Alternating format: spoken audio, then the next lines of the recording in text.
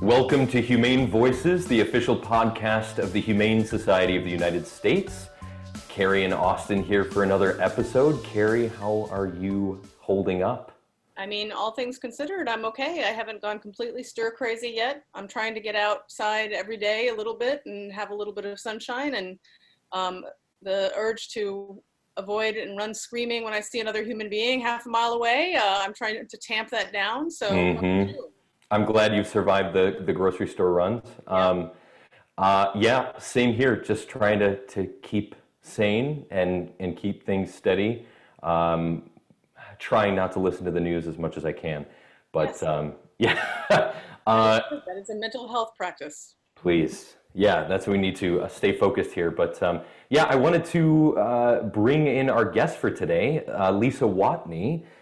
Thank you very much for joining us. She is the senior strategist from our captive wildlife team at the Humane Society of the United States. Lisa, we're so glad you're here. Thank you so much for joining us on today's episode. Thank you. Thanks for covering this issue. Yeah. And Lisa, where are you based? Remind me. Seattle, Washington. Ah, excellent. Oh, wow. Yeah. So that spot too. Yep. How are you doing? Where it all began. Yeah, really? Fine. You know, because I work from home normally, my life hasn't changed a whole lot. Yeah. And so I work, and I recently adopted a new dog, so she gets me out every day for a walk. And yeah, so we're getting through. It's a little different, like when you're being forced to work from home than when you get to work from home, I'm feeling. Yeah. Oh, I'm sure. Yeah. I'm sure. It's a big adjustment for others who aren't used to it. Yeah. Well, in all of this new adjustment, I think the one thing that's either remained constant or has definitely increased is people's interest in Netflix watching. That's kind of bringing us, that's why we're so glad that you're here. So the documentary series Tiger King is everywhere right now. It's all on the headlines, everybody that's talking about, memeing about.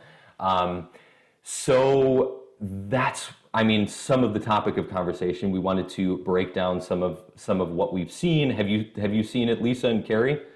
So I've seen one episode. I honestly was kind of trying to avoid it a bit because I was just sort of a little bit like, oh no, is there going to be a lot of animal suffering in this? And I just, it's hard right now because I feel like there's just so much awful stuff in the news that I kind of was like, I don't want to see more awful stuff.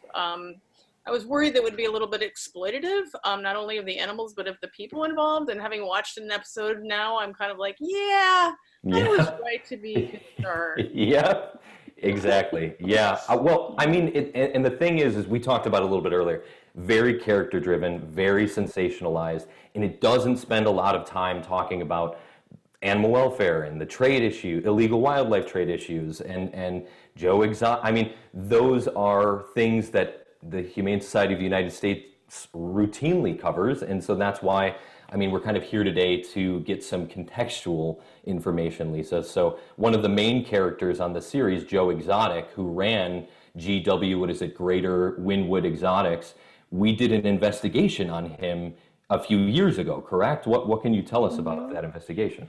Quite a few years ago, because Joe has been on the radar of the animal protection world for decades now. So we did an investigation, an undercover investigation in 2011 at his facility, and confirmed what we pretty much already knew, that this guy did rampant breeding of tigers and other big cats, pulled the cubs from their mothers almost immediately after birth to hand raise them and to use them for public handling opportunities. The public would pay in order to hold and pet and take selfies with tiger cubs. And as you can imagine, these babies are, once they hit 3 to 4 months of age, they're not too easy to handle anymore. Even until then, they have to be really handled very roughly in order to control them. But about 4 months of age, that's it. And they're old news and more bred to take their place. So it's a cycle of breeding and cruelty that has led to where we are today in the US, which is a very large surplus of captive tigers in this country. When I was watching it last night, I was just really struck. Like, I honestly, I have to admit that I've never been much of a reality TV person to start with. I'm always a little bit like, oh no, it's another one. But in this case, it's like, you know, with other reality TV shows that are kind of driven by people's eccentricities, and you're kind of like, it's a little bit of a rubbernecking thing where you're kind of like sitting back and watching, oh my God, people live like this, whether it's Kardashians or something else, and like the Real Housewives or whatever, and you're kind of like, this is just such an interesting and foreign way of living. And so I can see the appeal, even though it's never really like been my thing. But watching it last night, I was just like, well, this is the same sort of weirdo character principle, but it's overlying, in this case, this massive suffering that it never really fully gets into, or doesn't treat in a way that felt appropriate. No, it was a. Lisa, have you watched it? I'm like you. I only watched the first episode. For a number of reasons, I know it, or I feel I know what it's about, and not only Joe, all these other crazy characters, but also by the time I watched that first episode, I had already heard that Netflix had, missed this incredible opportunity to really tell the story of the real victims, the tigers and the other big cats, and I didn't feel the need to watch the rest of it. Well, one of the things that I was thinking throughout the show, right what you were saying. So the show says, yeah, they're these big cash cows and when they're cubs, and you can make upwards of $100,000, with them, with all the photo opportunities and everything that they were saying on the show. Once they phase out, after you were saying like 3-4 months, what happens? I mean, they become a liability, I guess, at that point. What happens to the cubs normally, or did you find anything in your investigations that obviously you can't track every single one, but? Well, we can't track every single one, but the bigger point is that nobody is tracking them. There's no agency in the country that is tracking tigers from beginning to end. So the information we have was gleaned through the investigation, and also as we are able to collect whatever paperwork we can, which is very scarce, and put it all together, we know that these cubs there are a number of options. Some of them stay at these roadside zoos that breed them and are just kind of stored away in tiny cages. Some are used to breed more cubs. Others are passed off to other roadside zoos. Some are killed. We know from the investigation at Joe's place that he killed tigers on his property for various reasons, and including running out of space to keep them. Because let's face it, you make a lot of money off these cubs for a very short period of time, but then you've got tigers who ideally are going to live many, many, many more years, and they're expensive. So they're not inclined to keep them. They want to get rid of them any way they can. And but ultimately, the end is not good for any of these animals, no matter where they end up. What does it do to the sort of psychology? I mean, I know that it's a little tricky to talk about psychology with an animal, but the sort of behaviors of a cub that is pulled away from its mother at such a young age and then raised by a human, like, how does it impact them? It's a horrible thing to pull a baby, any baby, from the mom. It's not only detrimental to the cub, but incredibly stressful and traumatic for the mom. And so not only do the babies not get the nutrition that they need from their mom or the socialization that they need, but it's important to know that from the moment they're taken away from their moms, their whole life revolves around photo ops. So their sleep is frequently interrupted. They sometimes food is withheld so that they're eager to have the bottle during the photo ops. They are physically manhandled, slapped, kicked, punched, dragged. These are babies. Babies want to sleep, they want to eat, they want to play, and none of this is, they're not able to do any of this, and they rebel to the extent that they can very often and have to be physically manhandled in order to get them to sit still for photo ops. Wow. So I know that in certain facilities with elephants, that there's been use of things like bull hooks. Like, is there an equivalent in the world of kind of handling big cats? I mean, people use tools to handle them, or is it just sort of done by hand? Or in the footage we got from the undercover investigation at Joe's place, he used a riding crop, and so we have clips in our footage of him slapping and hitting at them. Most of the places, we've done undercover investigations at 2 other places, Tiger Safari in Tuttle, Oklahoma, and Natural Bridge Zoo in Virginia, both of which did tiger cub photo ops. And it was just a lot of slapping, kicking, punching, dragging, in order to try to control these cubs. One of the big themes and questions that I had for you, Lisa, after coming out of the show is one of a few of the breeders had said that what is, these tigers, they're an endangered species. What's the best thing that you can do for an endangered species? Make more of them. My question for you is tiger breeding conservation?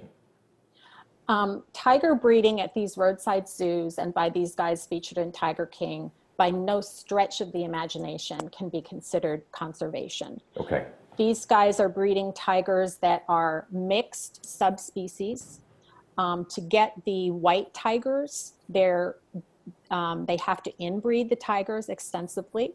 And many of those cubs are born with congenital defects and are probably killed at birth. And in fact, we have some video footage from Doc Antle's place in South Carolina, where he says that he euthanizes the cross-eyed cubs. And then they also breed animals that don't even exist in the wild. They crossbreed lions and tigers to make ligers or tigers or tigons. These guys are breeding to make money and for no other reason. No animal they breed will ever contribute to serious conservation efforts in any way. Well, because those tigers couldn't even be taken to accredited institutions after the crossbreeding that's being done anyway, right? No. I think that one of the things that was bothering me when I watched the first episode last night is I felt like right off the bat, and it's always interesting to see the kind of standpoint or documentary, and I'm going to put that in quotes, filmmaker will try to sort of take with a subject, because obviously, even though just as with the news, just as with multiple other sort of things that are nonfiction, a lot of the times you're presenting the story through a particular lens. And one of the things that I think bothered me right off the bat last night is it seemed to me there's already an attempt very early in the show to kind of suggest that the work of sanctuaries and rescues is very similar to what Joe Exotic and people like Doc Antle are doing in their own facilities. And there's this kind of, there's a sort of situation where they show, kind of a whole bunch of people coming into big cat rescue and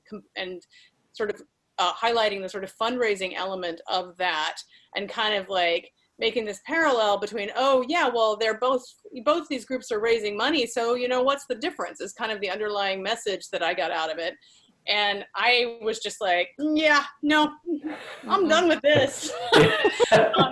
Maybe you could talk a little bit, Lisa, about like the reality in terms of what the differences between places like Big Cat Rescue and these roadside zoos are.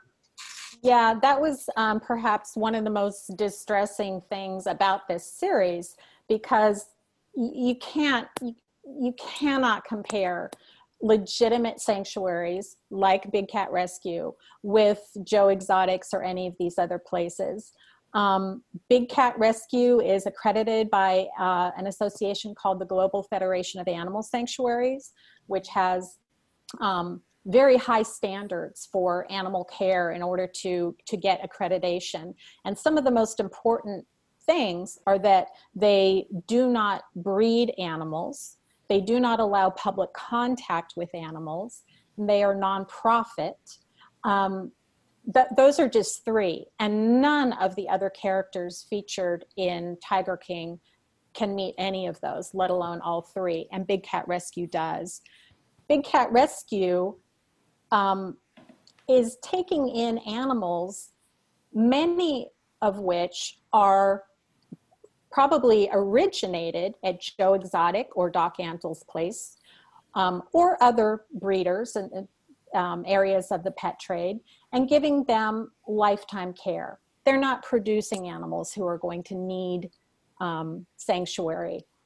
There's no comparison, and that was really a travesty that the series did not make that clear.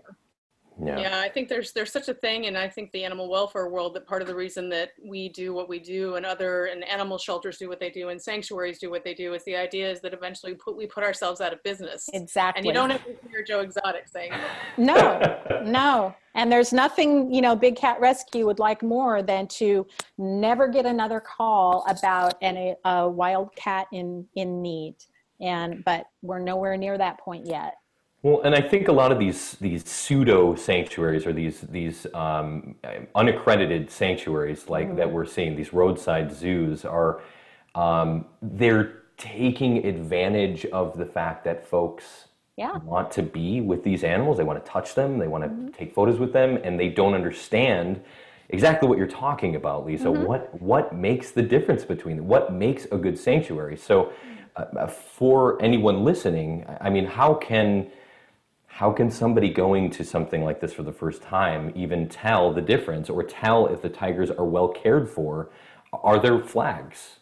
Oh, yeah. The biggest flag is if they're allowing people to handle animals, to pet, to play with, to pose with animals, not only tiger cubs, they do this with other species too, sloths and kangaroos and all kind of things. No legitimate sanctuary does that. It's that anytime that's going on, it is not in the best interest of the animals. Okay. That's the number one thing. If you see that, turn around and walk away. And I would say for water animals too, right? Like no Pardon swim me? with the dolphin business. Oh, right? yeah. That goes for water animals as well. Yeah. Oh, yeah. Or riding elephants or, any kind of activity like that. The animal is not enjoying that. The animal, that is not enrichment for the animal, as a lot of them will also tell you. And anyone that's breeding animals, no, that's not a legitimate place. Unless they're a zoo accredited by the Association of Zoos and Aquariums, which have very strict and specific breeding programs for endangered animals. So those are the biggest red flags. If you can touch or hold or pet them, no, something's not right. Do we have a sense of how many places like this still exist in the country? There are unfortunately a good many. But it shifts a lot. There are a few of them that are pretty consistently offer cub petting. But what also frequently happens is somebody like Doc Antle will send a tiger cub to some podunk roadside zoo in Illinois. And they'll use that cub for a few weeks for handling, either send it back to Doc or put it in a cage on their place. But that's all. They won't do it again, maybe ever, or maybe for a few years. So it's always shifting, and it's a hard thing to keep track of. Well, it seems like there is a big piece of legislation that they hinted at kind of in the beginning of this series that is trying to help address some of these issues. The name of that is the Big Cat Public Safety Act. Yes. So what is this bill, and how could it help protect both the animals and actually the public? It's the Big Cat Public Safety Act is a federal bill that will do two things. It will put an end to allowing people to keep big cats, not tigers, lions, leopards, as pets. So that's great. No more your neighbor has a tiger in his backyard. But the biggest piece, and to us, the most significant piece is it will put an end to public handling of big cats. That's huge, because if the public handling is outlawed, that is going to cut places like GW Exotics and Doc Antle off at the knees. They'll still be able to have tigers and exhibit them. The bill's not going to stop that. But if they can't make money off the cubs, the rampant breeding is going to stop. And that is what is so key to this. The breeding will stop, hopefully through the Big Cat Public Safety Act. But in the meantime, the breeding can also stop if the public stops patronizing these places. So it sounds like the cubs are the real big moneymaker at these places. In some they're cases. huge. Yeah. They're huge. Yeah. People are paying hundreds of dollars in some places for these, to do these things, to sit down and have cubs. You know, we had, when our undercover investigation took place at the Tiger Safari in Oklahoma, our investigator got to go to Doc Antle's place for a behind the scenes tour. And part of it was sitting down with cubs who came and interacted with people. Cubs had ringworm all over them, most of them. But these people had paid hundreds of dollars to do this. Hundreds of dollars to get ringworm. That's awesome. What a deal. Mm-hmm. Yeah. We'll throw that in free of charge. Yeah. Gosh. Some of what you're describing about the way they take the cubs away from the moms so early, like, you know, I always tend to see these overlaps in different areas where we work, and it reminds me so much of what's done at puppy mills. Yes. Take the animals away too young, train them badly. It's like, it's the whole thing. Yeah. Mm-hmm. And it also makes it so that they can breed the mother again sooner, more quickly. Yeah. Yeah, and they hinted it again kind of throughout the series, but they trying to cut costs on so much. I mean, just to feed the amount of lions that they have in these roadside zoos is exorbitant. And so they're just trying to cut corners any way they can. I mean, it started to reveal an ugly picture, but I just don't think that, not at all by any means, did it cover or go in depth about those types of things. Yeah. One of the things we found at our investigation at Joe's place is he, frequently didn't provide veterinary care to animals who really needed it. And also often did veterinary procedures himself. Oh my gosh. He'd put videos online of him stitching up an incision that had opened in animals. I mean, the man was beyond the worst you could imagine, the things that went on in this place.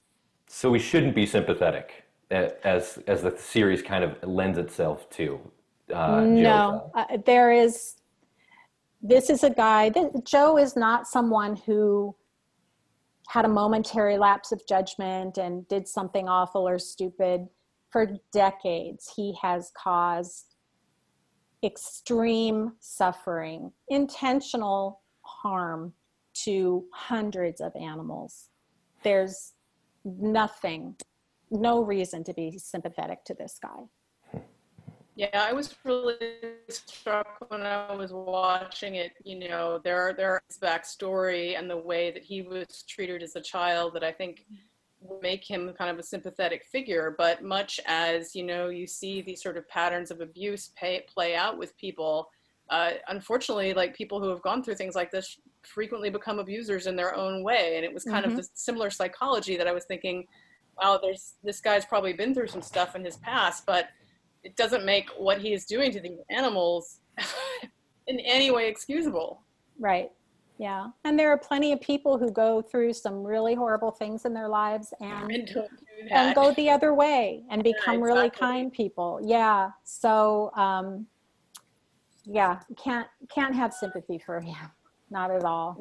So one of the kind of the questions too. I know that we hinted at it a little bit, Lisa, is kind of red flags for the public, general public that goes into these roadside zoos and sees these animals. Is there anything else that the public could be doing to either spread awareness, create action, or come away forwarding the animal welfare versus forwarding the pockets of a lot of these pseudo zookeepers? Yeah, the most important thing is to go to our website and take action to contact your U.S. senators and Congress people and asking them to support the Big Cat Public Safety Act. But separately, contact the state director for whatever state you live in, because all over the country, we are working to strengthen state laws, because even the states that have some laws that relate to this issue, they all could be stronger. And we always want to continue to buffer them up. And we need people's help to do that. So get a hold of your HSUS state directors, contact them and see what they're working on and how you can help. Yeah, and at the very least, don't make it worse by going to one of these places. Exactly. Don't give them any money. Exactly. All right, Lisa, thank you so much. Lisa Watney, Senior Strategist from our Captive Wildlife Team at the Humane Society of the United States. It was a pleasure to chat with you and get a little bit of a bigger picture, some more context behind the little bit that the series scratched at the surface of. So, Lisa, thank you so much. Nice, Dawson. I see what you did there. Thank you. Great. Well, that's all we have for today's show. Be sure to follow HSUS, the HSUS and HSI on Facebook, Instagram, Twitter, and the website humanesociety.org for the latest info. You can also message podcast@humanesociety.org and send us your reactions, questions you have, and topics that you want to hear for our next episode. See you next time on Humane Voices. Stay safe, everybody.